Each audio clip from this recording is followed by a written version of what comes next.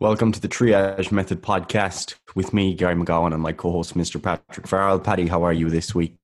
I am absolutely fantastic, Gary, especially considering the topic of conversation today, because it's basically an intersection of a whole host of worlds that I enjoy. I like to consider myself an amateur in a lot of these areas, and obviously I would like to consider myself an expert in this health and nutrition stuff. But it's basically a conglomeration of topics that I enjoy reading about or enjoy studying, whatever the fuck, you know? So the topic, and you've probably seen after clicking into this podcast or searching it up or whatever, the topic of conversation is capitalism and obesity, right? And going into this conversation, as I was just saying to Gary before we came on air, it's like, I like when researchers, give their conflicts of interests at the end of their paper. And, I like when they do that, because I'm like, I know what perspective you have coming into this. So I thought I would give my conflicts of interest right now, and that is, first of all, that I'm heavily invested in all of these companies that we're going to be talking about. Pretty much all of them. I'm actually not invested in Coca-Cola, Pepsi man myself, but pretty much every other one is a who's who of my fucking investment portfolio. So I'm coming from it with that perspective. You can call me a fucking shill if you want, although I don't actually think my perspective lines up with what is best for those companies, right? And I'm also right leaning in my politics and my beliefs or whatever, and so that's the perspective that I view things through. I like to think that I can be objective, but maybe you don't think I'm being objective because your politics, ethics, whatever, are different to that. So coming into this conversation, Gary, do you have any conflict of interest to disclose? Yeah, so I'm not going to be sharing too much in this podcast, to be honest. I'll probably offer more in part 2, where we'll talk more about the actual public health elements. So look, guys, I'm not going to pretend to be an economic expert or anything like that.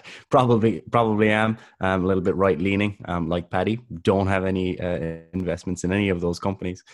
So yeah, and again, my perspective would probably align with the opposing side that they have had in net negative on public health anyway in this conversation. So anyway, as we kind of get into this conversation, Paddy, like what is capitalism? Like we're talking to an audience and personal trainers here. Before we even get to any of the economic details, like what do we mean when we say capitalism? Right. So this is the thing, right? First of all, I'm going to say as well that I am definitely going to piss off historians. I'm definitely going to piss off economists and who else? Fucking, I don't know, political commentators, whatever, right? Because I would consider myself an amateur in those areas. So don't take this as like, this is the be all definitive expert opinion on this. Like, this is stuff that I would consider myself an amateur in, and it's just stuff that I've pieced together. I'd like to think that I'm well read on the topic, but of course I could be wrong, especially on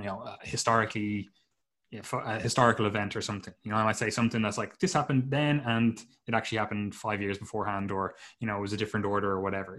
Like, I'm not an expert on this stuff. However, I like to think that I have enough knowledge to put together a cohesive structure of what's going on that leads up to the point that the stuff that we actually wanted to discuss, which is the changing food environment and the obesity epidemic. Because if you've been listening to this whole series, like we've talked before about like the socioeconomic status and obesity and how that's, plays a role in the overall obesogenic, environment. And we have to understand, like, why did that come about, And obviously, if we're talking about economics and we're talking about politics, and that stuff just triggers people. So I'm sorry if something triggers you. Like, as I said, I gave my conflicts of interest. Like, so I probably do have a lens through which I'm viewing this stuff, right? But I hopefully want you to come away from this going, that's interesting. I want to look more into that, because ultimately, like, I would like to be proven wrong, or I'd like to have better information. So if you're able to provide that, happy days. So that's the context of all this, right? Just giving my little disclaimer beforehand. Right, but rather than talking about capitalism, because people always think of capitalism as a certain thing, and I know I've titled this podcast as capitalism and obesity. We don't actually want to talk about capitalism, right? Because anyone who is actually has any sense in terms of economics is probably going to argue that capitalism is the best system, right? And this is why, like, say, China, for example, the CCP have moved to a more capitalist system. And I say more capitalist system because obviously they're not a capitalist society, they're a communist society. However, the market itself is a phenomenal tool, right? And you would be stupid not to use it, right? And again, even though they're communists, and it's classically like, you know, the polar opposite, it's like communists versus capitalists, you know, they're still like, this is a tool we should definitely use, right? And they do a lot of things, even though I don't agree with their government in a lot of areas, and they do a lot of stuff that, you know, it actually makes a lot of fucking economic sense. And they're basically trying to get the best of both worlds. Now, you might argue that they're not doing that. Their treatment of certain minorities and stuff, you know, is definitely not ideal. However, when people, especially in the West, talk about capitalism, you know, they generally talk about it from the context of the current system, right? But that's not the only way you could run a capitalist society, right? That's not the only capitalist system. So you need to think of capitalism as the game, right? It's the game we're playing, right? It could be football, right? And football is a good example, right? So we could be playing football, and that's the game. Capitalism ball, whatever the fuck you want to call it, right? And neoliberalism is the specific rule set we're using to play that game, right? And what I mean by that is, like, we could all be playing football, but we could be playing five-a-side. You know, we could be playing five-a-side on like an enclosed AstroTurf. You know, the rules for that are different. Like, when are you going to do a throw-in? You're not going to do a throw-in because there's no boundary. It's not going to go out, you know? And same as, again, like, it's five-a-side. You know, it's different than if we had the full team, right?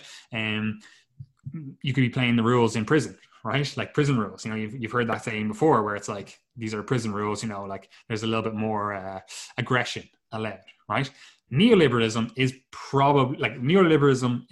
the rule set we're playing capitalism at the moment, right? And I'm talking about this from the perspective of the Anglosphere, because there are a little bit of differences in terms of how other Western countries, and we'll call it the Anglosphere, which I mean by that is like English-speaking countries, basically like fucking the remnants of the British Empire, right?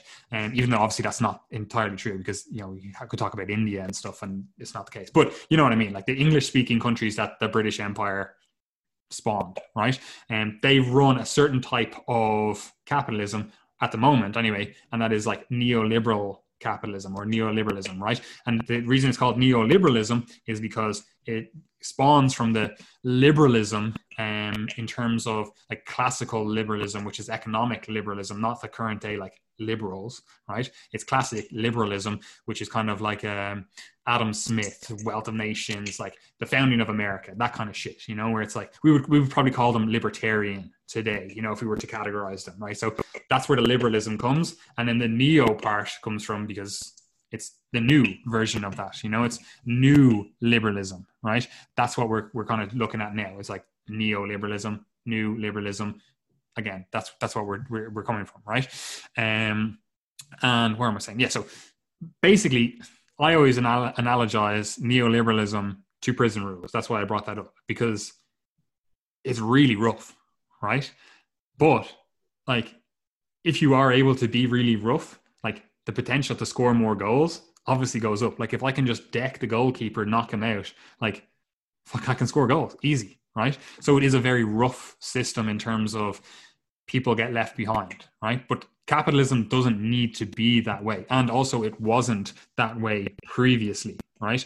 And it was still a capitalist society. And also when people look back and they're like the idyllic, like, oh, capitalist society, blah, blah, blah. Like even if you talk to conservatives or, you know, people on the right, they all yearn for, you know, oh, it was better back in the day, you know, and they all yearn for this kind of like 1950s Americana, right? Like that's the kind of vibe, you know, 1950s American, you know, wholesome household, all that. That's the kind of vibe they like, right? That was still a capitalist society, but it wasn't a neoliberal society, right? Like neoliberalism it fucking didn't exist, and we'll come to the timeline in a second, right? So even though they're pining for something, they're talking about it in a way now where they're arguing against the rules that led to that society, right? They're arguing for the rules that moved us away from that society. Like literally neoliberalism started to come into the fore in the 60s and 70s, you know? So it's like this, and there's a few reasons for that, which we'll come to. And as I said, like it's it's funny when you start seeing these things and you start looking at other people's conversations. Like if say I'm again, like I would be considered a capitalist, like that's what I like.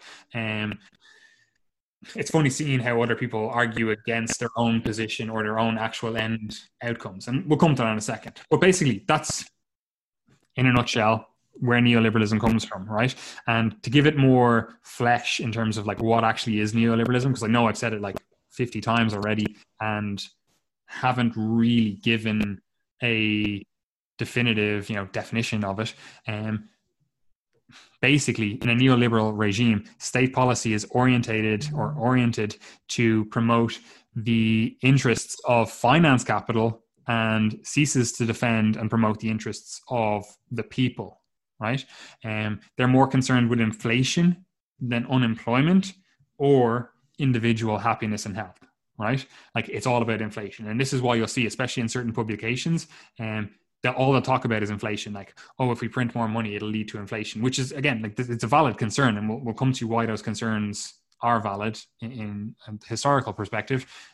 But that's their concern. They don't really care about unemployment. Like literally the state could have 20% unemployment as long as they kept below their fucking 2% inflation rate.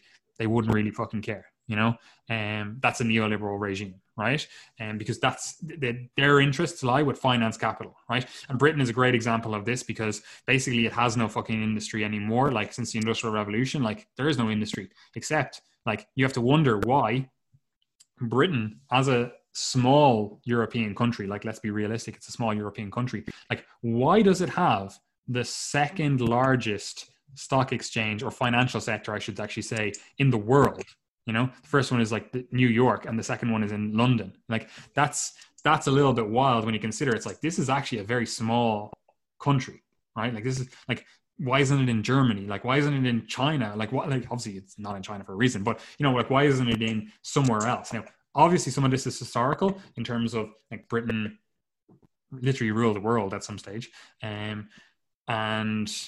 that obviously plays a huge role in this. But even still, it's like this, like their goals are clearly going to be keeping that sector running smoothly because, it's not in their best interest as an economy to, favor industry or favor, making people happier or individuals or whatever, because they don't make the money, right? Like the money they make in the country is from the finance sector, like the financials, right? And there's actually some, if you really look into it, it's some like really fucking like screwy stuff in terms of like, because England has basically had 400 years of continuous like financial success, like, well, depending on who you ask. But basically, other European wealthy like aristocrats and stuff, they all store their money, even American aristocrats or whatever you want to call them, and they store their money in Britain because they have a long track record. No other country has that track record of like financial stability that Britain has, right? And that's one of the main reasons. It's like all these other wealthy people are putting their money into British financial sector because of its stability, right? So they're not really incentivized to change the policy at all. That's the perspective. It doesn't matter what fucking government comes in, left, right, fucking authoritarian, fucking whatever, libertarian, I suppose, down below. It's like none of them are going to change that system because that's the only system that's working in Britain, unless they heavily fucking dropped the price of the pound, like it's not coming back. Like their industries are not coming back. The Industrial Revolution is not coming back. The only way it could come back is like technically we're in the fourth Industrial Revolution, in case anyone's keeping track. I know everyone always thinks of like we've only had one Industrial Revolution, but we have actually had three already, which is one of the Industrial Revolutions was the one that we all think about in terms of like, Industrial Revolution Britain. And that's like, the mechanization and fucking all that kind of stuff. But the second one was, it depends on who you ask, but basically like second and third one were like the telegram, so mass communication. And the other one then was standardization, because it's all great and well being able to work in your factory, but you need to standardize things. And as soon as you get that standardization, like that blew up industry. Like you think of like Henry Ford in America, like just standardized all the parts, standardized all the fucking things. So it wasn't just, individuals making things. It was here's your nuts and bolts. You fucking put them in here. It's like all the nuts and bolts are standardized. There's like everything's standardized. Anyway, that's beside the point. We're basically living through the fourth industrial revolution, if you are to believe it. We potentially are also living through the fifth industrial revolution in terms of like cryptocurrency and stuff. But look, that's beside the point. I'm getting off track. Other components of a neoliberal regime, which you'll note, are like the mass sell-off of industry. Right. And the classic example is not actually like Britain or America or anything like that. The classic example is actually Russia, because they moved away from that, communist, like the fall of the communist regime. The USSR like fell, and they basically moved to the worst kind of neoliberalism. Right. Like they moved to a system where they basically mass wholesale sold off nationalized industry. Right. And massively enriched all of these oligarchs, right? That's where all those oligarchs in Russia come from. Like they're basically like, oh, your man's mate, or he knows a guy, he's good, like he has a bit of money, basically we'll look after him, right? And they literally say, for example, they would have like coal industry. They would just sell it to a guy really cheap, even though it was worth way more. And then he would just own all the fucking coal industry in Russia, or steel or fucking whatever it is, right? Like reckless shit, right? So like people think like, oh, neoliberalism is bad. Like it could be worse. Like it could be far worse. But anyway, look, Russia is the best example. However, like this stuff still goes on in like, say, England, for example. Like there's still talk of like, the NHS. They want to be, oh, like put it out to let some company buy it, And again, there's pros and cons to that. Now, I actually personally amn't for that, even though like I would be on the right. I actually think like a national healthcare service makes sense. Like ideally I'd like it to run efficiently, and I don't think most national healthcare services run efficiently, especially not the Irish one. Sorry to any Irish doctors that are out here. Like I know people that literally work inside the lower rungs of the national health service here in Ireland, and they're just like, man, I have like 5 managers, and my manager manages this other manager that manages this other manager. Like it's just bloated middle management. And they're like, there's no need for this. But anyway, look, that's a tangent, a discussion for another day.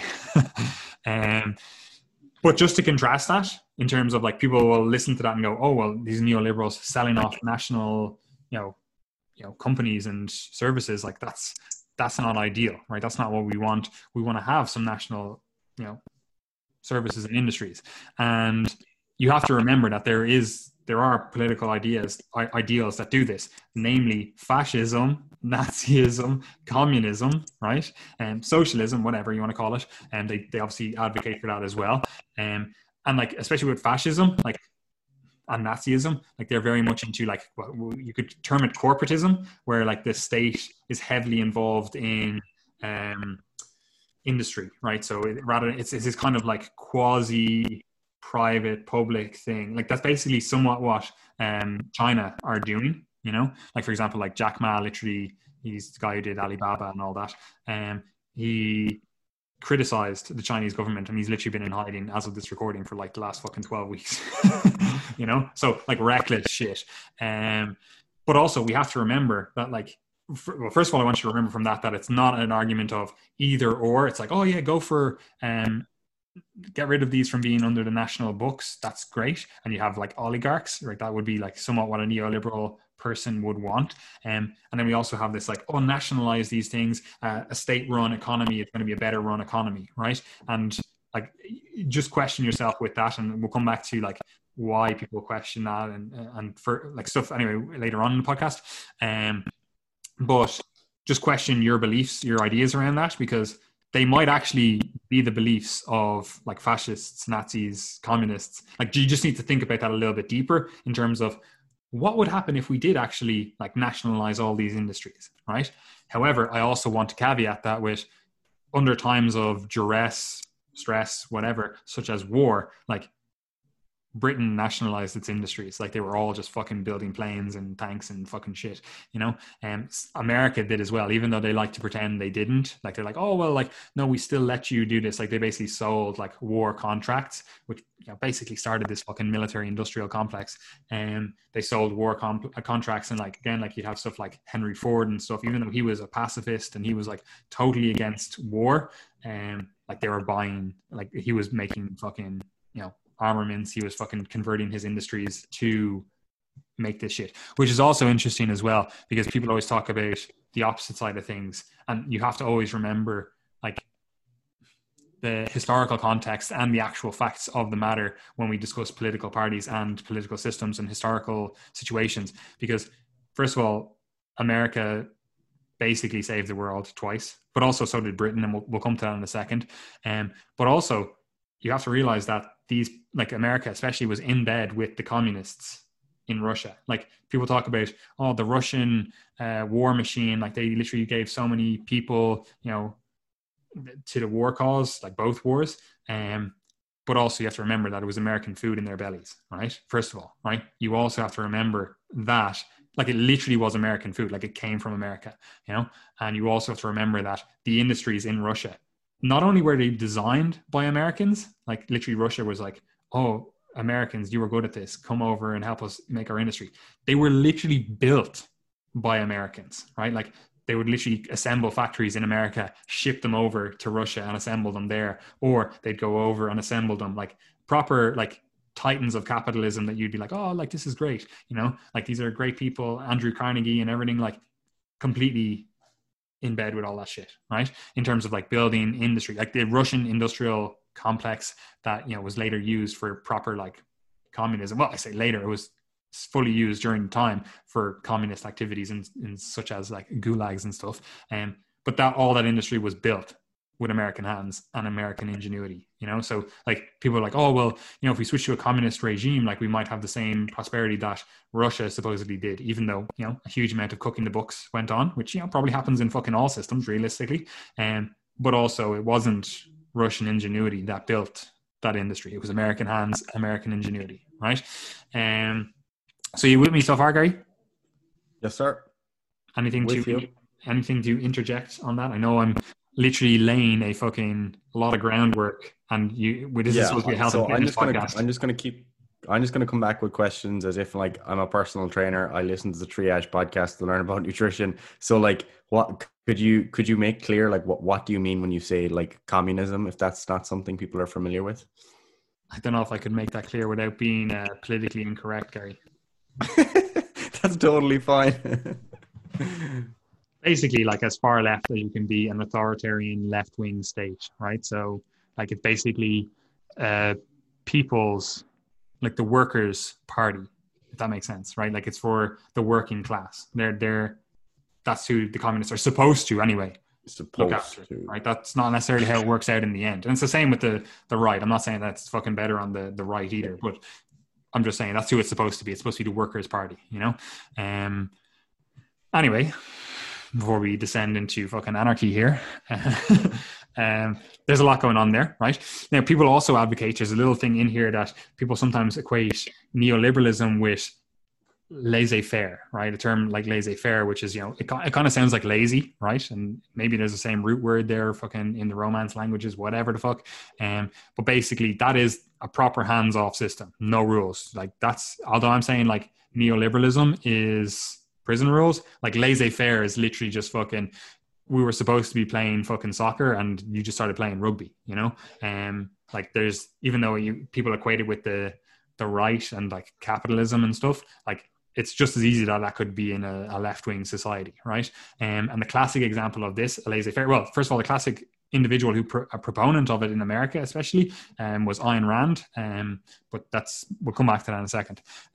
But this system, like, it doesn't work. Like I've talked about this stuff before on the podcast a few times and a few different things. Like if you actually had a laissez-faire system, like what's going to stop me? Like I have literally just 7 males in my family, and not including like everyone in my family has fucking huge families, right?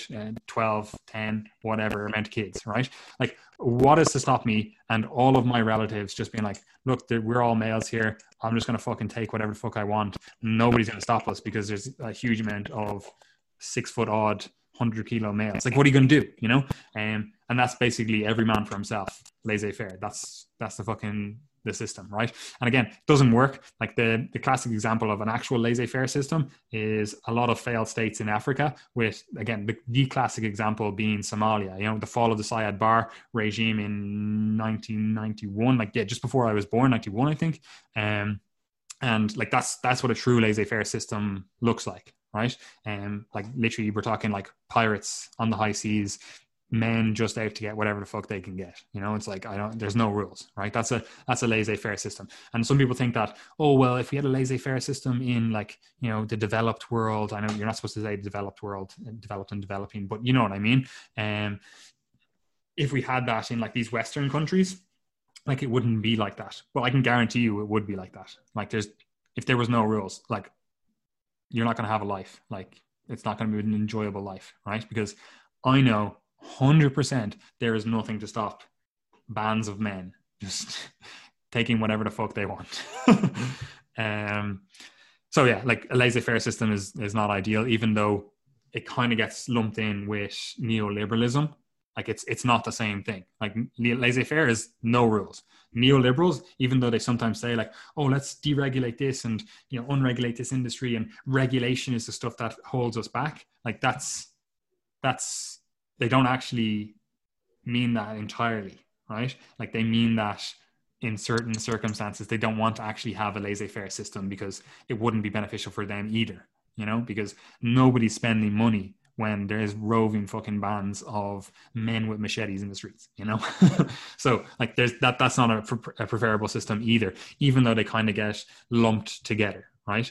Because like, again, like, you think about it, like, the neoliberalism, it's all about that finance capital. It's all about how can we move money around, right? And again, there's differences between like Anglo neoliberalism and then what we'll call Austrian neoliberalism, and I'll explain why it's called Austrian neoliberalism in a second. And there's differences between those two, but that's the same thing, is they want to promote finance capital, the free movement of finance capital. And what I mean by that is like the free movement of money, right? Well, they say they want to promote the free movement of money, but they're also incredibly scared of cryptocurrency, because that actually gives the people the ability to free move money without the intervention of this third party, a bank, which is, again, an outdated... Anyway, that's beside the point.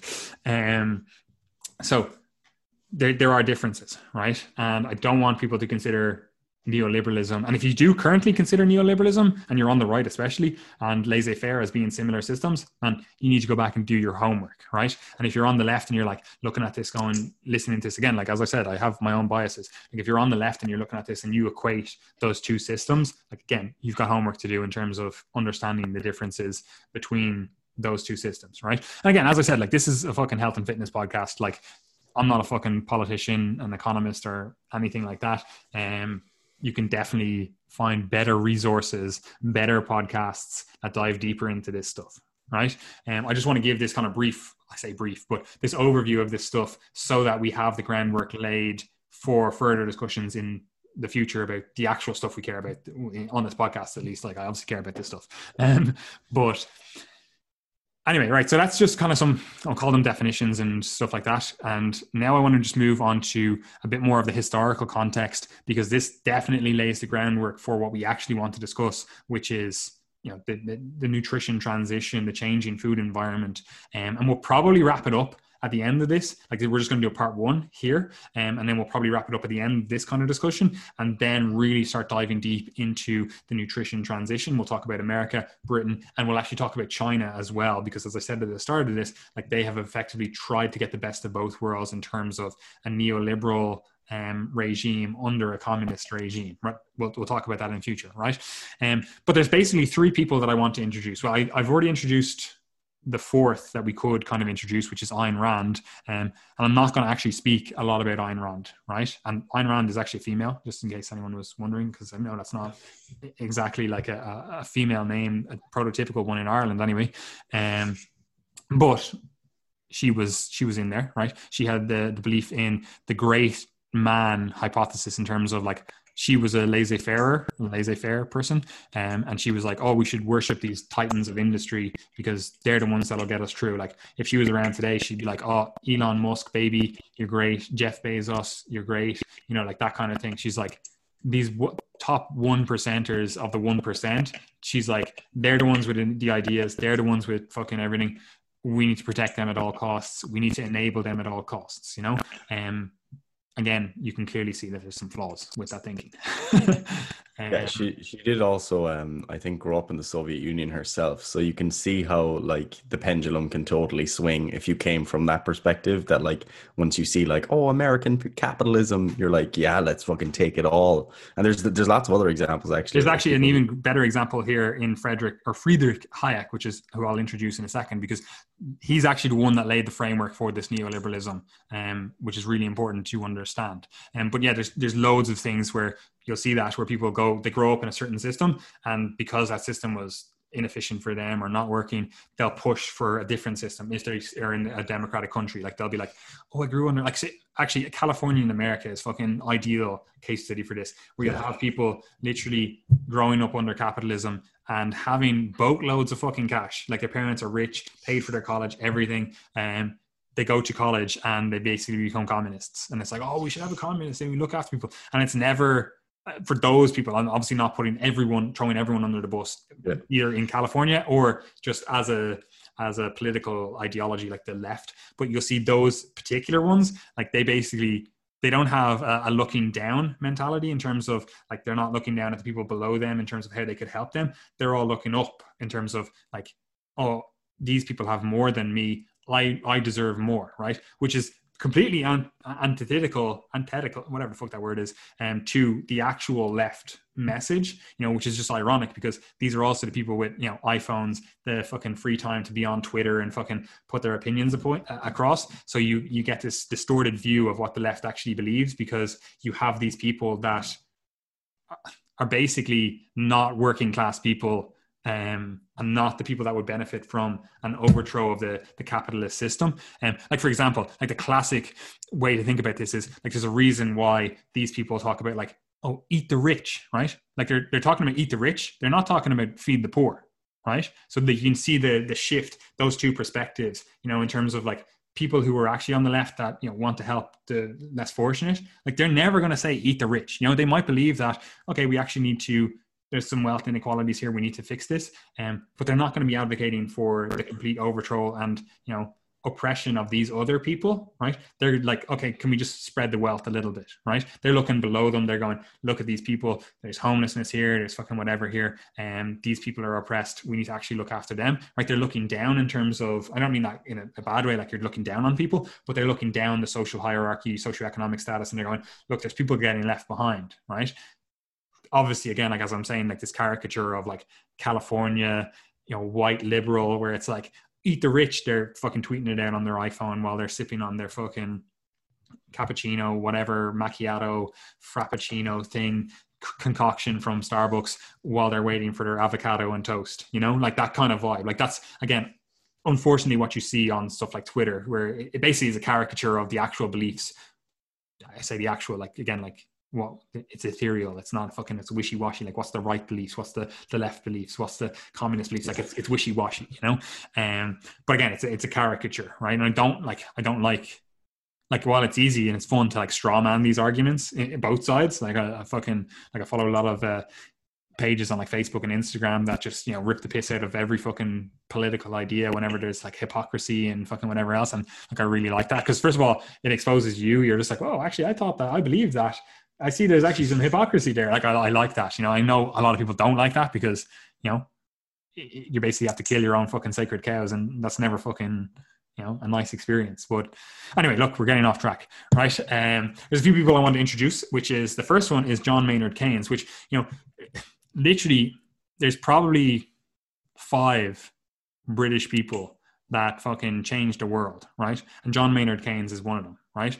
And he definitely doesn't get the hype that he fucking deserves, because he was a fucking genius, right? He was, I think, president of the Treasury in Britain at like fucking 21 or 22, you know, which that's unheard of today. But that's because, well, first of all, like, we live in a society where like fucking the 2 political parties in America, like they could literally put forth fucking septuagenarians, like fuck people in their 70s, you know, like imagine being in your 20s and being like, I'm the head of the fucking I don't know, the IMF, you know, or like I'm the head of the fucking World Health Organization or something, you know, like that's just not happening. Like people are like, oh no, you need to be like, imagine being a CEO of a fucking €1 billion or $1 billion company and being like, oh, I'm 21. Like that obviously does happen sometimes in terms of like you come up with this fucking groundbreaking technology or something, but like realistically, you're not getting appointed as a CEO as a 21-year-old, right? But John Maynard Keynes, fucking genius. He was, right? He's actually the one that advocated for Britain, which again, this is why I said earlier on, Britain literally saved the world twice, along with America. Like he's the one that advocated for the loans, or like basically got Britain to vouch for the loans of France and Italy in World War One, and to finance the war. And both of those countries did not pay back their loans, just in case anyone was wondering. So Britain picked up the tab for those. So again, their money, British money, saved the fucking world. And the reason he really came to prominence and like got astronomical fame was because he was actually invited to the Treaty of Versailles, I believe, if I'm correct. And he also was like, oh, look, he's the one that saw that if you fucking punished a strong, intelligent country in the center of Europe, the way that they were punished in the Treaty of Versailles, he was like, this is not going to lead to proper, you know, he wrote a paper on it, or maybe a book on it. I can't remember the name of it, but he basically predicted that this is only going to lead to another war, or this is only going to lead to some sort of like dictatorship in this country, right? So he got a huge amount of fame from that because obviously he was proven right. Like firstly, in Germany, like this quasi, I can't remember the name of it. It was a female again, I think. This quasi socialist communist party came to prominence first, and that's like those Putsch, can't even fucking speak German, obviously. But that's where like Hitler and all those like came to power when they started having all those, like he was hired to spy on these, you know, political dissident parties, right? And then he was like, oh, these guys are actually speaking my language, you know, and that's why he rose in one of these like fucking whatever political parties. But anyway, we're getting sidetracked. So John Maynard Keynes predicted that. He knew that, like he was like, this is going to happen. And I should say, like, John Maynard Keynes, fucking genius. I don't know why people on the right, if you were thinking of this politically, I don't know why people don't advocate for his politics, because he was literally a gay man for half his life. Like he literally used to have gay sex with multiple men, had a little fucking book of all the people he had sex with and who he would like to have sex with, you know? So very liberal in terms of his, I don't know what you call it, social beliefs, I suppose. Social, yeah. And like, he was also a member of the Bloomsbury Group, which I don't know if you know much about this. I know you're very uncultured, Gary.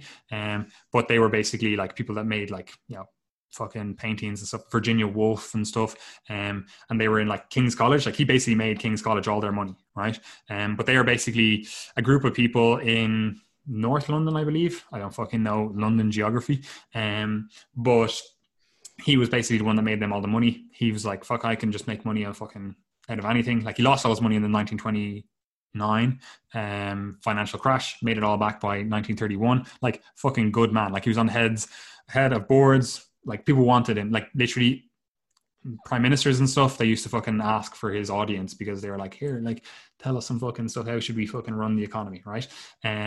So really fucking smart guy. And I'll come to like what his fucking, like his contribution in a second. I just want to give more historical context. But basically he, again, also advocated for the loans for the Second World War, who, again, all the other countries that they got loans, they reneged on, and Britain was left with the tab. Not only was it left to fucking free France again, but anyway, look, that's beside the point. Rule Britannia and all that.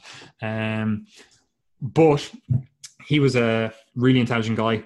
I should actually just say a bit more on that Bloomsbury group because it's actually quite interesting. Like literally they were all just like, they were a group of Oxford, I think.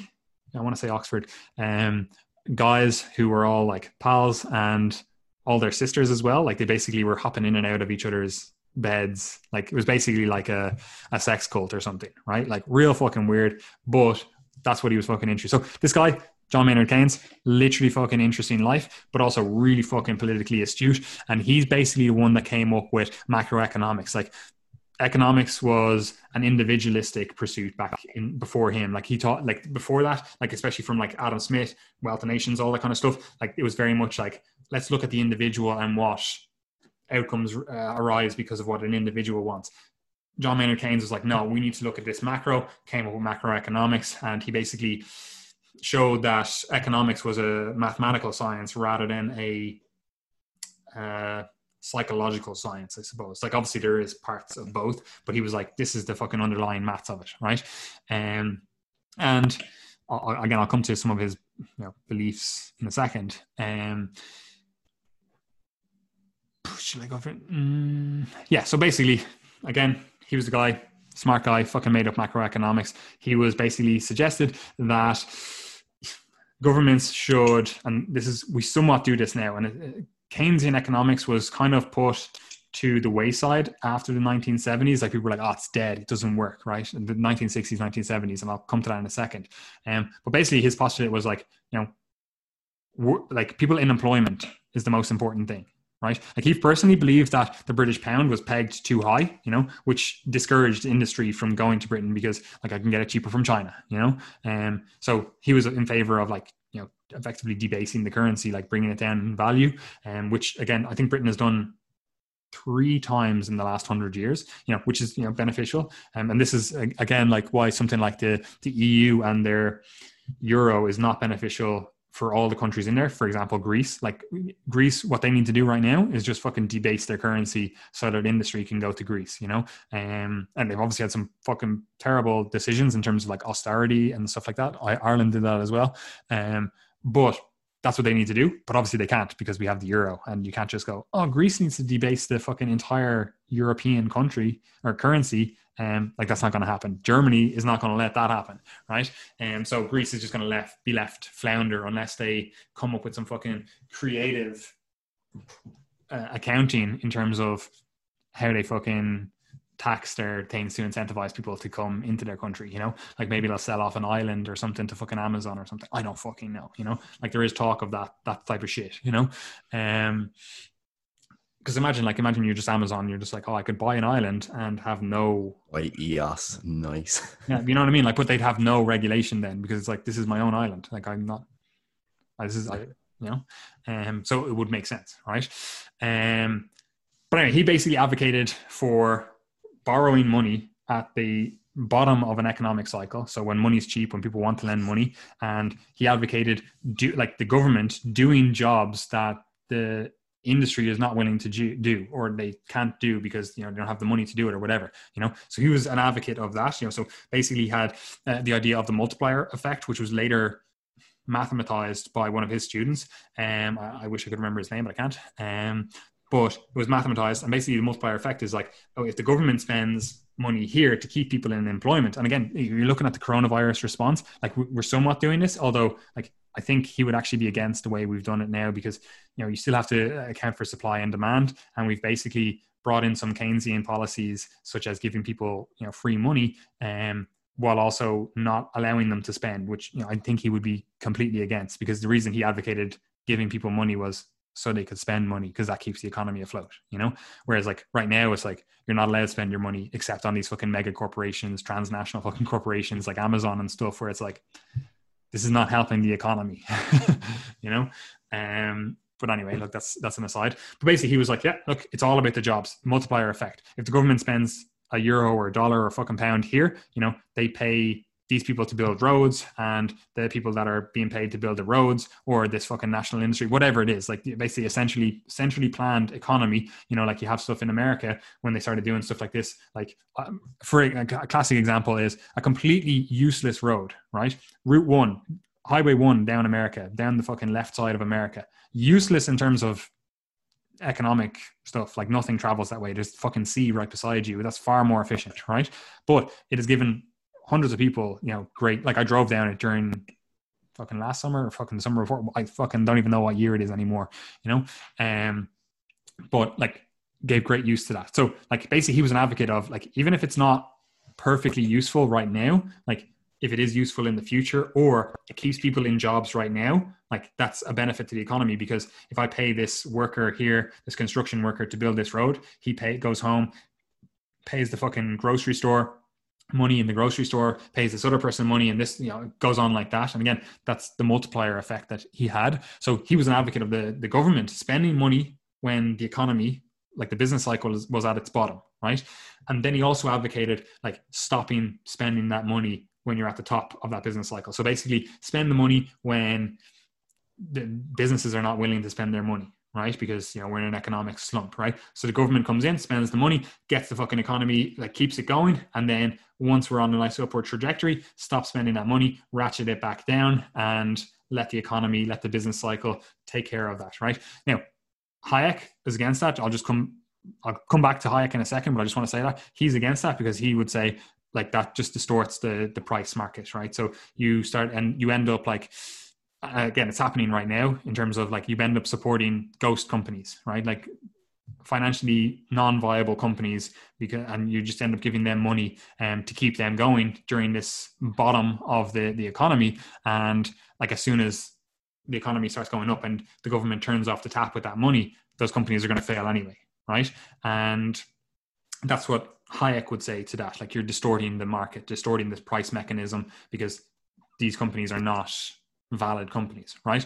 However, as I said, Keynes is more interested in employment, right? That's what he cares about. He cares about people being in employment, people having a job, and being able to spend their money as a result of having their job. Like he was like spend, right? And he has lots of ideas that we would take for granted, especially if you're on the right. Like, for example, he was an advocate of like getting more cash in people's hands. And he would say stuff like, the fastest way to get cash in people's hands and keep them productive is just do tax cuts, right? Like, again, you talk about austerity, or you talk about like the lower classes not having enough money or whatever. Like, a solution is simple in terms of what Keynes would advocate. He would say something like, just stop taxing them. Like if you're paying 21% tax or whatever the fuck, and you're only earning, I don't know, fucking 20 grand, like you get more money if you just don't have to pay that tax, right? So straight away in your pocket, keeps you a productive member of society. He would also advocate, which I'm not necessarily as much of an advocate of, like giving people money. He was also an advocate of like social housing, social medicine and stuff like that. And what's interesting, which we'll come to it, Hayek was also an advocate of social housing and social medicine, even though he's basically the poster child for the American system, and he actually argued against the American system. And they fucking worship Hayek because he's all like, free market capitalism. But if you actually read Hayek or Friedrich von Mises, which is like, where it comes from, basically, like, he was pro social housing and pro socialized medicine. But anyway, that's an aside, right? So that's John Maynard Keynes, right? So he basically got Britain and America, because everyone started following this fucking policy after he fucking advocated it. Basically, he made it macroeconomics. And obviously, I'm giving like the briefest of overviews of fucking macroeconomics because there's no way I can just describe everything in fucking macroeconomics, because first of all, I don't understand everything because I'm not an economist. And second of all, I want to wrap this up in under an hour and a half. And I'm not going to cover an entire fucking science in an hour and a half, right? But basically, that's his fucking contribution. He understood the economy, made fucking boatloads of cash, fucking on the stock market, basically trading currencies and stuff, which I also do, because it's fun. But made boatloads of cash with that. Was a great fucking advocate of employment, which I'm also a very big advocate of, because I think it gives people meaning to their lives, in terms of like, I'd rather see you have a job, be productive, and have purpose and meaning, like actually going somewhere, rather than just giving you free money and having you sit at home. Like you just think of like the coronavirus stuff right now, where people are just forced to sit at home and they get their whatever $350 per week. Like, I know so many people that are just like they tell you that they feel unproductive. They feel like they're, right now, it's like they've lost all confidence in themselves in terms of being able to work. They're like, I can't focus for more than 5 minutes. I don't think that's a good way to run society. Now, again, that's not to say that something like, a social net, the dole or something is a bad thing. But again, I don't think that's a good long-term solution. But again, that's my perspective. You fucking could be completely wrong. You might completely disagree with it, right? So does that give you an overview of Keynes so far? Yes, sir. Keep going. Right, now we're going to move to Hayek, which this is the stuff that we talk about here. Like, Some of this stuff literally sounds like I'm talking about fucking conspiracy theories, right? But it's actually true, right? But first of all, so Friedrich Hayek was born in Austria, right? I actually think he was in the Air Force in World War One. But anyway, I think he fought for the Austro-Hungarian Empire with Germany against the fucking allies, if you will, against the West during the First World War. But again, Austria, you have to think about this, as we said earlier on, like you can see how some people come to, because they go through one system or they grow up in one system and then they go to the total opposite of that system, or they have a real fear of that system, like we talked about Ayn Rand and stuff, right? But Friedrich Hayek grew up in Austria, and he said, like, when he was growing up in Vienna, I believe, he said that you could hear the printing presses at night printing money, and by the time it got to the streets in the morning, like, it's worthless, right? Because they had hyperinflation after that World War One, which is, Friedrich Hayek was actually a fanboy of John Maynard Keynes, because again, John Maynard Keynes said this about Austria, Hungary, and fucking Germany in terms of, like, if you do this, it'll lead to hyperinflation, whatever. So Hayek was like, oh man, John Maynard Keynes got it fucking right? Which I actually think is what inspired him, partly anyway, to get into economics. But anyway, look, that's beside the point. Or maybe he was in it beforehand. I'm not really sure on the timeline there. But you can see then further on, he was studied economics in Austria, right? And the Austrian economists, they believe more so in watching inflation than employment, as I said at the start, right? That's where that comes from. They also have a very strong distrust of government, that's something important to remember later on, especially in the 70s and stuff. So he was invited to Britain after, like, in the interlude between the two wars. He was invited to, again, I think it was King's College. That's where fucking the Keynesians were. And to, like, you know, talk about Austrian economics, you know, because obviously, again, you want fucking dialogue in different economic thoughts, right? And he cared way more about inflation, right? Because again, you think about it, like, he grew up in the streets where they were printing fucking hundreds of fucking whatever drachma or whatever the fuck it was, and it was just worthless. Every morning you'd come out and go, right, cool, a loaf of bread is now fucking billion fucking drachma or whatever the fuck, you know. It's like, this is fucking, what do you do in that society, right? And that's, again, like, you have stuff in, like, fucking Venezuela or fucking Zimbabwe or anything, like, you know, you get hyperinflation, right? And obviously, like, the fucking Weimar Republic is one of the fucking biggest, you know, case studies for that. But he, how do I go for his beliefs, right? He basically argued against Keynes. He was like, oh no, government is inefficient, government is bad, and we should care more about inflation than social policy, if that makes sense. Like, don't care about social housing, national fucking things. He was like, get the government out of it, right? That's actually his biggest contribution. Like, his economic stuff, like, it's kind of so, like, no one would call themselves a Hayekian fucking economist now, because, like, it's not fucking good, like, economics, right? And most people, you probably even see people before 2008, they hesitate to call themselves a Keynesian economist, because of the 1970s, which we'll come to.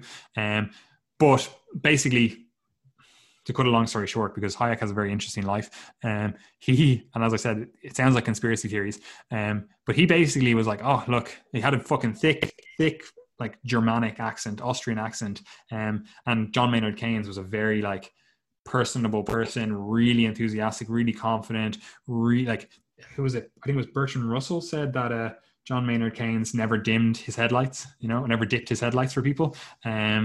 So, like, he's that kind of person, you know, like, the John Maynard Keynes, very, like, flamboyant, out there, really fucking good at, like, advocating for what he believes, right? Whereas Friedrich Hayek, not so much, right? But Friedrich Hayek did organize a ragtag bunch of people that had more, we'll call them conservative beliefs, more right beliefs. Because, like, John Maynard Keynes, he was actually loved by the left, if you want to call it that, like, people on the left, because they're like, oh, he's actually created a capitalist system that works, you know, it, like, stops the low lows. Yeah, okay, it stops the high highs, but it keeps things more even, right?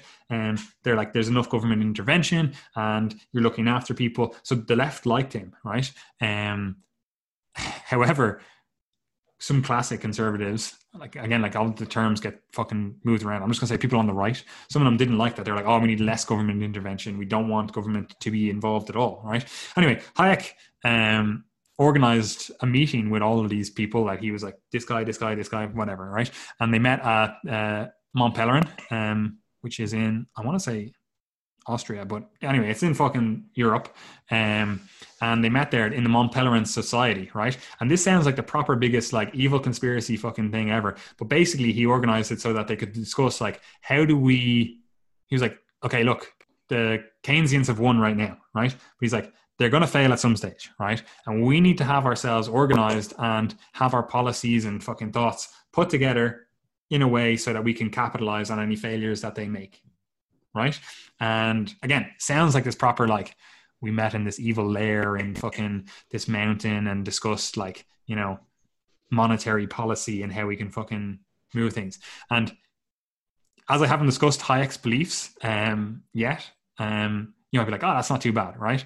But Hayek, especially as he got older, like he was basically, this is why he's the father of the free market. And it also, if you actually read his stuff, like it would definitely piss off people who are supposed advocates of the free market and Friedrich Hayek. Like he believed in proper get rid of governments, right? Like he was like, get rid of borders. He was like, get rid of everything and just let the free market dictate what's going on, right? He was like, cities should be run like corporations. He was like, if you want to move from, like, if you don't like, I don't know, fucking Dublin PLC, you don't like how Dublin PLC is run, you don't like the fucking charges they have, the fucking healthcare they offer, whatever, just fucking move to Cork PLC, you know, or whatever, fucking two cities. He was like, cities should just be run like corporations, you know, like that's what he was an advocate of, you know, so there's no like build the wall or, you know, no free movement of people or anything like that. He was just like, no, the market will decide. If there's too many people here, the market will sort it out, you know? And this is why I put that that's we'll call it an Austrian neoliberal belief, right? And this is what, like, even though it doesn't always get labeled a neoliberal society or a neoliberal governance, like the EU is actually a neoliberal government as well, because that's what they believe. They're like, oh, free movement of people, like very Hayekian. He's like, just run them like fucking cities. Like they're like, oh, the market will fucking decide it, you know, let's remove the barriers to finance capital. Like, oh, you can move people around, oh, but you can also move money around, right? So the EU was set up as a neoliberal organization, which, you know, it doesn't necessarily always get called that, because you also have Anglo neoliberalism, which is probably a more aggressive form of neoliberalism, even though they also have differences in opinion in terms of some of the social beliefs, in terms of like, they're like, let's close the borders, like America, for example, or again, like Brexit with Britain, you know? So like there is differences in terms of how they implement those different things, right? But the EU is, technically speaking, a neoliberal organization, right? That's what they do, even though, again, there are differences, right? So where are we? We're talking about Friedrich Hayek, right? So Hayek, again, really against government intervention, really against like the government fucking do anything, wanted everything to run like a corporation, like just this limited company or fucking whatever, right? That's probably his greatest insight, is that government is inefficient and you basically can't trust government, right? Like that's his insight, right? But it was kind of like people just forgot about that because they were like, wow, fuck, everything is like running really well. Like he said, for example, after World War II, he was like, yeah, look, these fucking planned central economies have been going good. Like they have been working well in Britain, but we don't want that to continue going because, you know, it's too much power for the government and they get power hungry and, you know, it's not good, right? They're inefficient, right? Because they always are. And again, he's looking back on this in terms of like this hyperinflation, right? So he's really scared of inflation. And this is why we actually have it, inflation pegged, especially in America, at like 2% or less than 2%. Well, like fucking, that's what they say anyway. Like he decided on that number and he was not married to that number. He's more so married to just keeping it steady. Like it could have been 5%, right? but it just had to stay around that. That's, again, modern monetary policy, which we'll come to in a second. That's kind of, it's based on that, right? Limited government intervention, right? Now, Keynesian economics was fucking working great, right? Fucking led to huge prosperity in America, Britain, whatever. Now, of course, we're also talking about, after the war, there's usually a boom after the war in terms of, the winner takes the spoils. And, especially if you have something like America, who has been like building fucking lots of stuff and throwing out loans to beat the band, like the Marshall Plan and stuff. Like there's a lot of money coming in, right? So things were going fucking good, right? And that is until the OPEC oil crisis in the 60s, 70s, right? And this is kind of pushed off by Israel to some extent. Like there's a lot going on in the Middle East. I'm not going to fucking touch on it, but basically the OPEC oil, they were like, no, we're not giving you guys oil, right? So there's an oil crisis in Britain, in America, in the fucking West, everywhere, right? And again, it's somewhat similar to what's happening now in terms of like we've cut off the supply, right? So there's you might run a car business, you might run a fucking freight hauling business or whatever.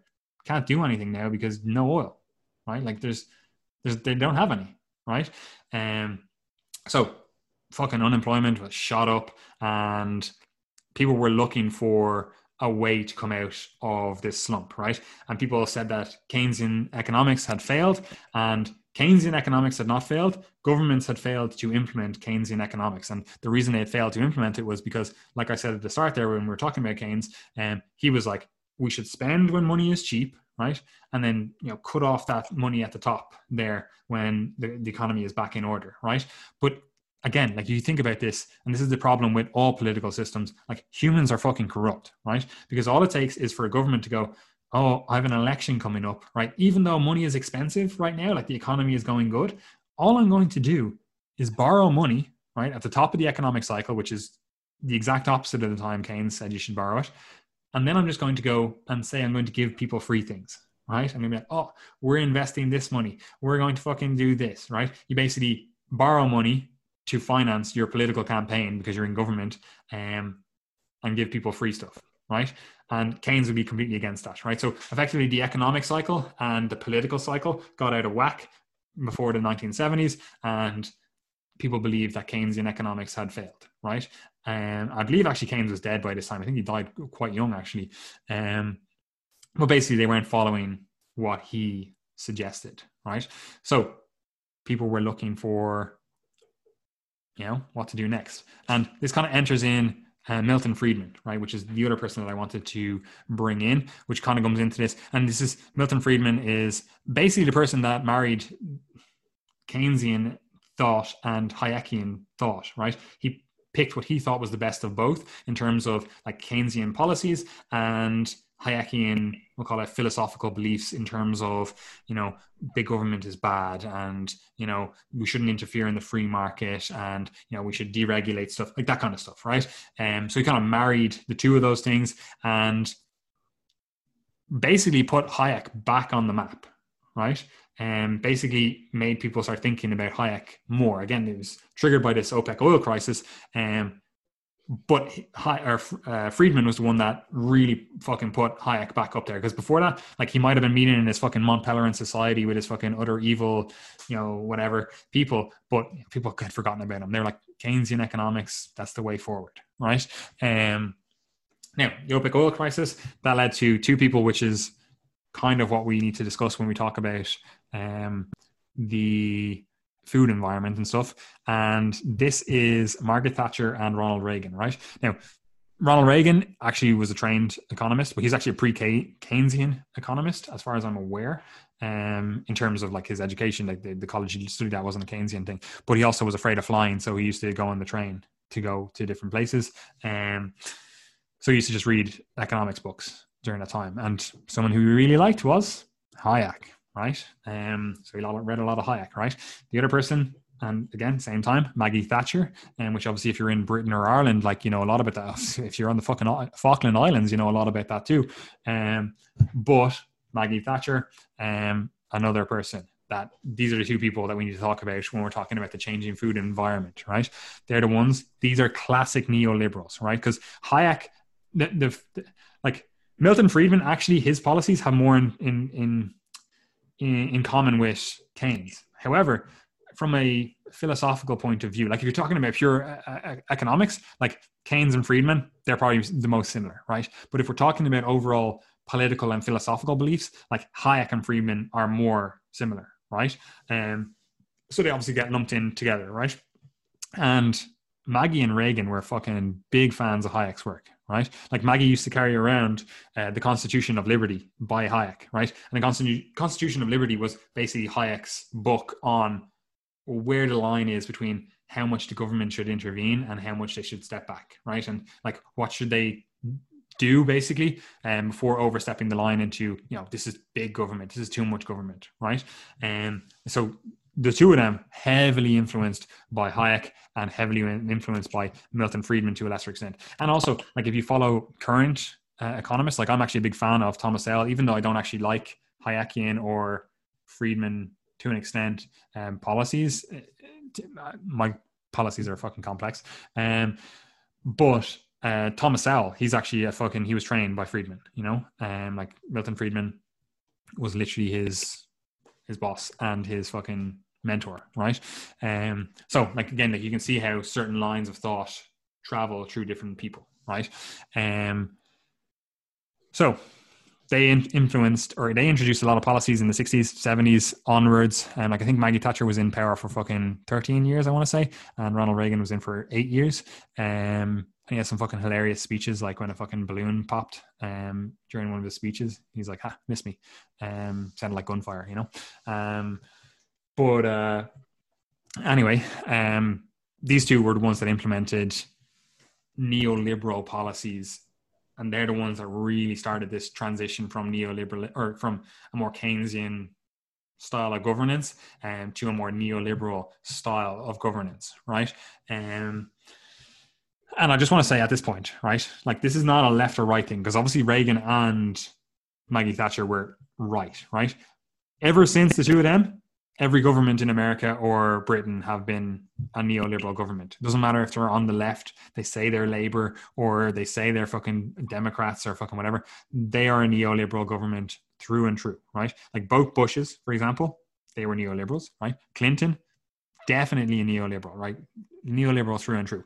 Obama, definitely a neoliberal as well, right? Like Donald Trump, a little bit different in terms of like he has more, or had more of a, like an isolationist, protectionist, America first, anti-globalist type of government, which they're not really neoliberal policies, but obviously like parts of his government were also neoliberal in terms of how they fucking advocated for different tax cuts for different industries and businesses and stuff like that, right?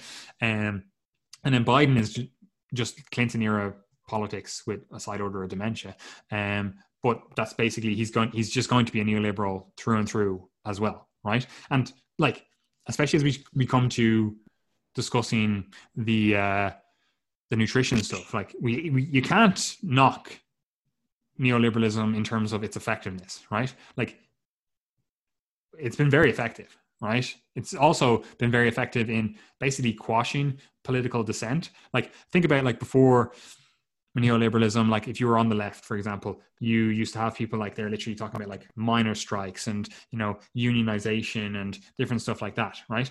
And nowadays people don't do that stuff, right? They're just like, oh, I got a fucking a Facebook picture that goes over my picture, whatever the fuck those are called, like they're like, oh, I support this. Like you look at all the fucking corporations and stuff, like they basically have monopolized we'll call it social issues, right? Like you'll see like, I don't know, fucking different different companies on Twitter, like they'll change their fucking banner to I don't know, the pride flag, for example, right? They'll do that in Western countries, but then they won't do it in Islamic countries, for example, because they're like, oh, well, I know it'll make us money in these Western countries, but it's not going to make us money here. So like they don't actually believe in that. Nike is a good example as well. Like in America, they're all like, oh, social justice. We really care about slavery. Like they literally hired Colin Kaepernick, or however the fuck you say his name. And again, I'm not saying I'm against any of this stuff, like, but I'm just saying like this is what they do. And they're really, they push that message of like social justice in America, but then they literally have like slave labor camps. They use them in fucking China, so it's like, what, like, what?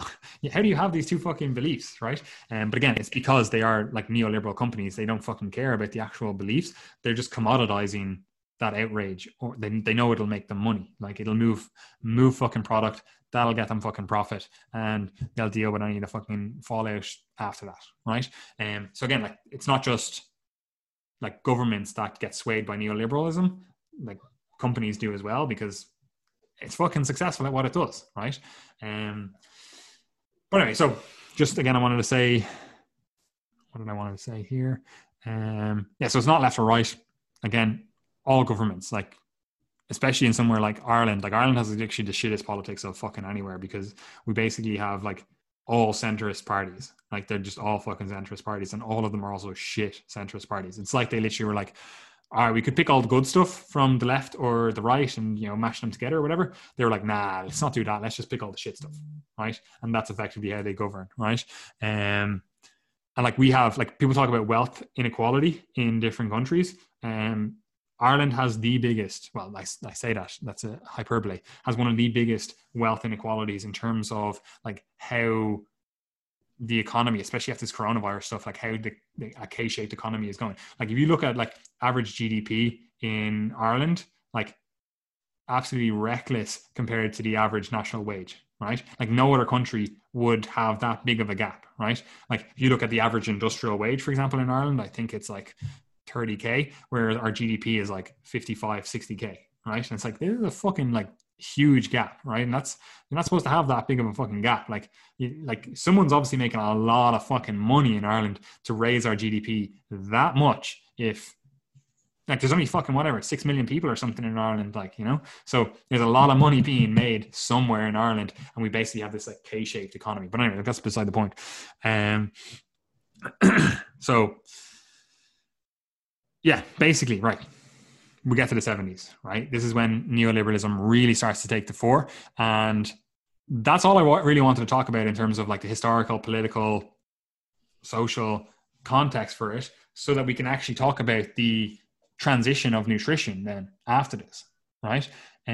Because a lot changed from the 70s onwards. Like if you plot like the increase in obesity, it basically starts the same time Ronald Reagan and Maggie Thatcher take power. Like that's the start of it. So you need to understand all the stuff we went through in this podcast to actually understand the policies and stuff that are put in place by them that then influence the nutrition transition, which we'll talk about in the next episode.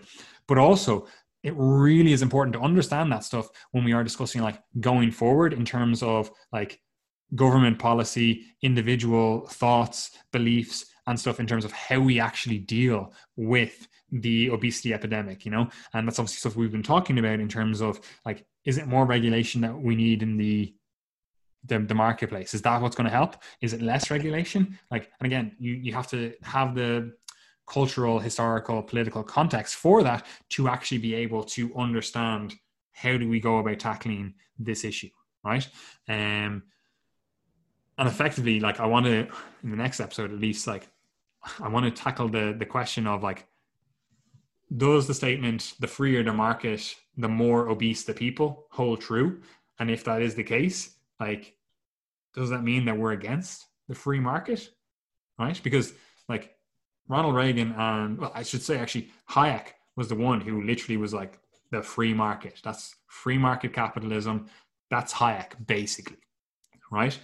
So where do we go from here, right? What's all of that stuff, all the stuff we just talked about is what's influencing our thoughts and ideas in terms of how we go forward with this, right? And it's interesting, especially after the 2008 financial crisis, where people really started going back to Keynesian thought. Like I should say, like, I don't agree with modern monetary policy, but that's a far bigger fucking, that's not something I can fucking discuss on a podcast. But they've kind of moved back to Keynesian economics, and they've definitely moved away from what they thought, which was like austerity. Like austerity has to be the fucking stupidest thing ever. And I'm not going to get into all the ins and outs of that, but it's proper fucking stupid.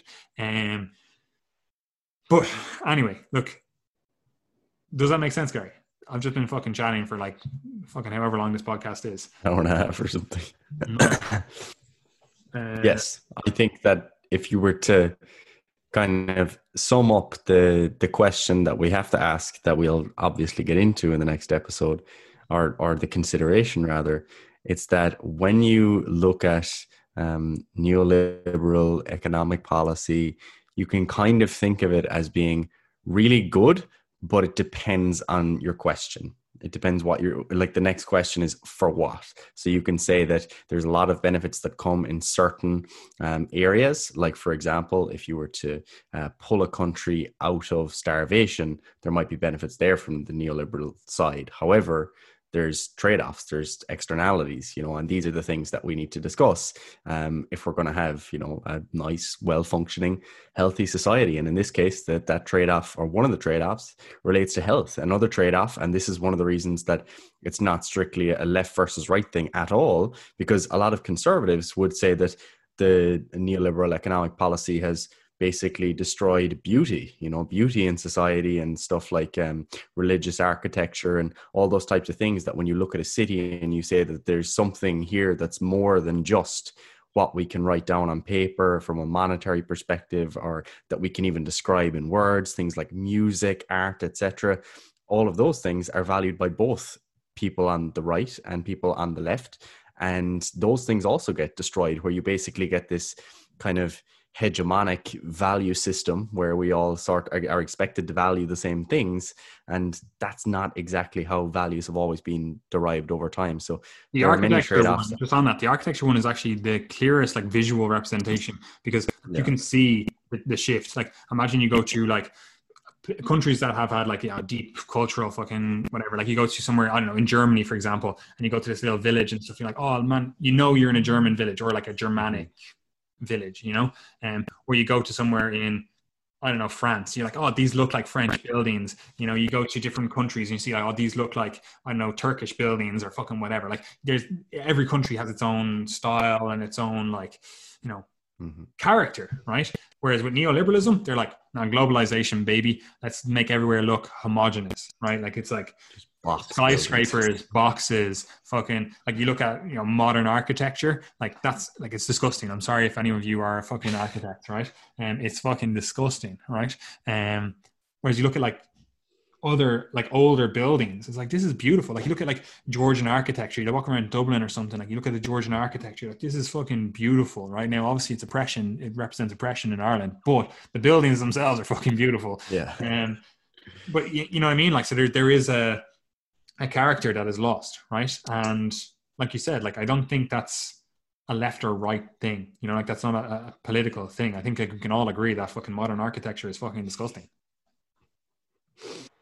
Yeah, absolutely. And I mean, like, the thing is, like, if you follow people who are kind of like true old school, like hardcore leftists, and you follow true conservatives, like, both of them will point at the kind of typical neoliberal ideology and say, this is dumb. Whereas generally you have conversations within that kind of doctrine that are supposedly right versus left, but it's like, yeah, you're kind of talking about what color to paint the wall rather than whether or not the wall should exist, really, is kind of what it comes down to.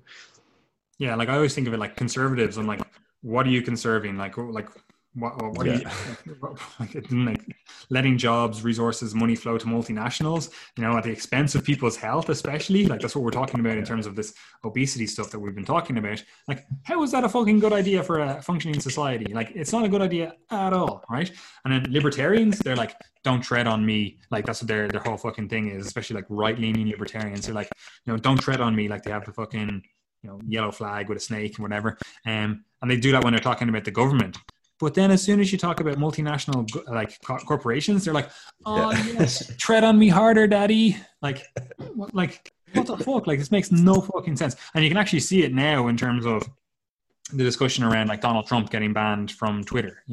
Like, people are literally just like, oh yeah, government or these multinational companies, they're allowed to do whatever the fuck they want, right? Now, again, like, you might agree with that, you might disagree with it, but at the same time, it's like, do we really want to give all these multinational companies more power? Like, it's probably not a fucking good idea, right?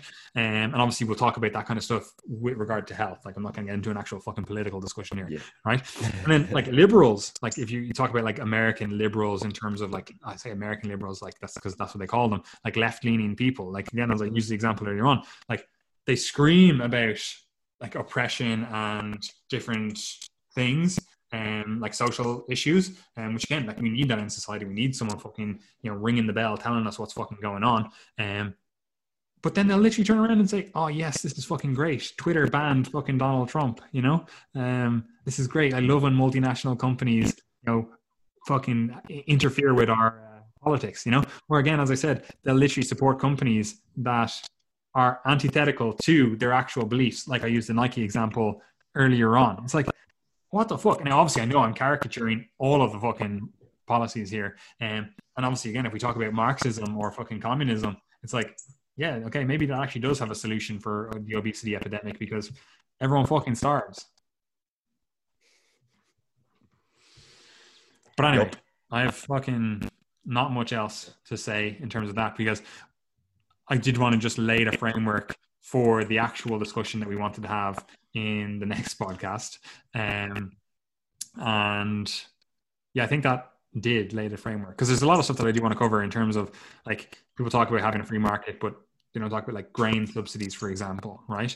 Like there has been successful government intervention, even if you are a small government advocate, for example, like the sugar tax in the UK, right? And then the reformulation of products to, basically avoid that sugar tax, right? So like there is stuff that we needed to discuss in this to lay the framework to be able to discuss the next episode, right? The part 2 of this, right? So, yeah, I've literally nothing else to say. The only thing else is to actually get stuck into the actual nutrition stuff, the nutrition transition stuff. Yeah. So in the next episode, we will give you an idea about how all of this impacts nutrition because it is quite interesting. Like, as we said, like a lot of the neoliberal policy or ideology leads to this kind of just standard architecture, as you say, in different cities, or even standard values held by different people. But you'll also see that it leads to basically standardized nutrition across the world as well. And it's one of the reasons that even using the phrase Western diet doesn't really have any meaning anymore, or the standard American diet, because it's basically becoming a worldwide neoliberal diet. Some people have even referred to it as. So in the next episode, we'll introduce, some examples. There are some good examples of where this has happened in, as you said earlier, developing countries. And you can see countries at different stages of this. And it's potentially more of an issue for some of those low middle income countries, because if you were to think about healthcare infrastructure, if you've got lower healthcare infrastructure and you've got all of the obesity and diabetes, etc., of more developed countries, like that's a recipe for disaster, because there's still a residual burden of infectious diseases in those countries as well. So it's a mess, and that's hopefully something we can get into in the next podcast. So yes. So Gary, where can people find us, do all that stuff, interact with us? Because I know we have coaching spaces available. We do have coaching spaces available, and as some of you will be aware from following us, we just brought on a new coach as well, our nutritionist, Mr. Brian O'Hengisa, and he is also taking on clients at the moment. So we will be taking on our exclusive coaching clients. If you're someone that fits the bill, that's full training, nutrition, lifestyle, rehab, whatever your needs are. If you want to get in touch, just reach out, drop us a DM on Instagram, drop us an email or whatever, and we'll see if you're a good fit for our kind of full coaching program. If you're someone who's just interested in nutrition, maybe you're working on your relationship with food, your training's fine, or maybe you just want to fuel your CrossFit or your weightlifting or whatever that you're training away with, Brian can really help you out with that as well. Other than that, we do obviously have the Coach's Corner. So if you're a coach, you want to get on your education game, you want to have new content to constantly be feeding on, it will be worth getting involved in the Coach's Corner. As the weeks and months go on, that content is basically accumulating, so that it would take you quite a while to catch up with it all. But we would recommend, when you do sign up, pick one subject and kind of work through those lectures, take some notes, and then ask us questions. It's a great way to go about it. So get involved. You can subscribe to that below. We do obviously have our newsletter that goes out each week, so make sure to subscribe to that. You can also join our Facebook group, the Triage Method Community. Ask us some questions in there. If you have thoughts on the podcast ideas, etc., we'd love for you to interact. And that goes for social media too. If you're following us on social media, feel free to, ask me and Patty questions. Same goes for Brian. If we're posting things you're interested in, then, comment, let us know, ask us questions. We're more than happy to help you out when we can. So me, Skinny Gaz, we've obviously got the triage method, the real Paddy Farrell for Paddy, and then Brian O'Hengisa. You might want to look that one up because his name's a bit difficult. he needs to change his name just for searchability. I've been advocating for him name to but, like the English version, Brian Hennessy. That's what. Yeah, so look, follow all those pages on Instagram, and you can do the same on Facebook. Follow the Triage Method Facebook, follow the Triage Method YouTube, or subscribe to the Triage Method YouTube. And I think that's everywhere you'll find us. Yeah, absolutely phenomenal. Anyway, it is literally too easy, and I cannot wait to get into the next episode.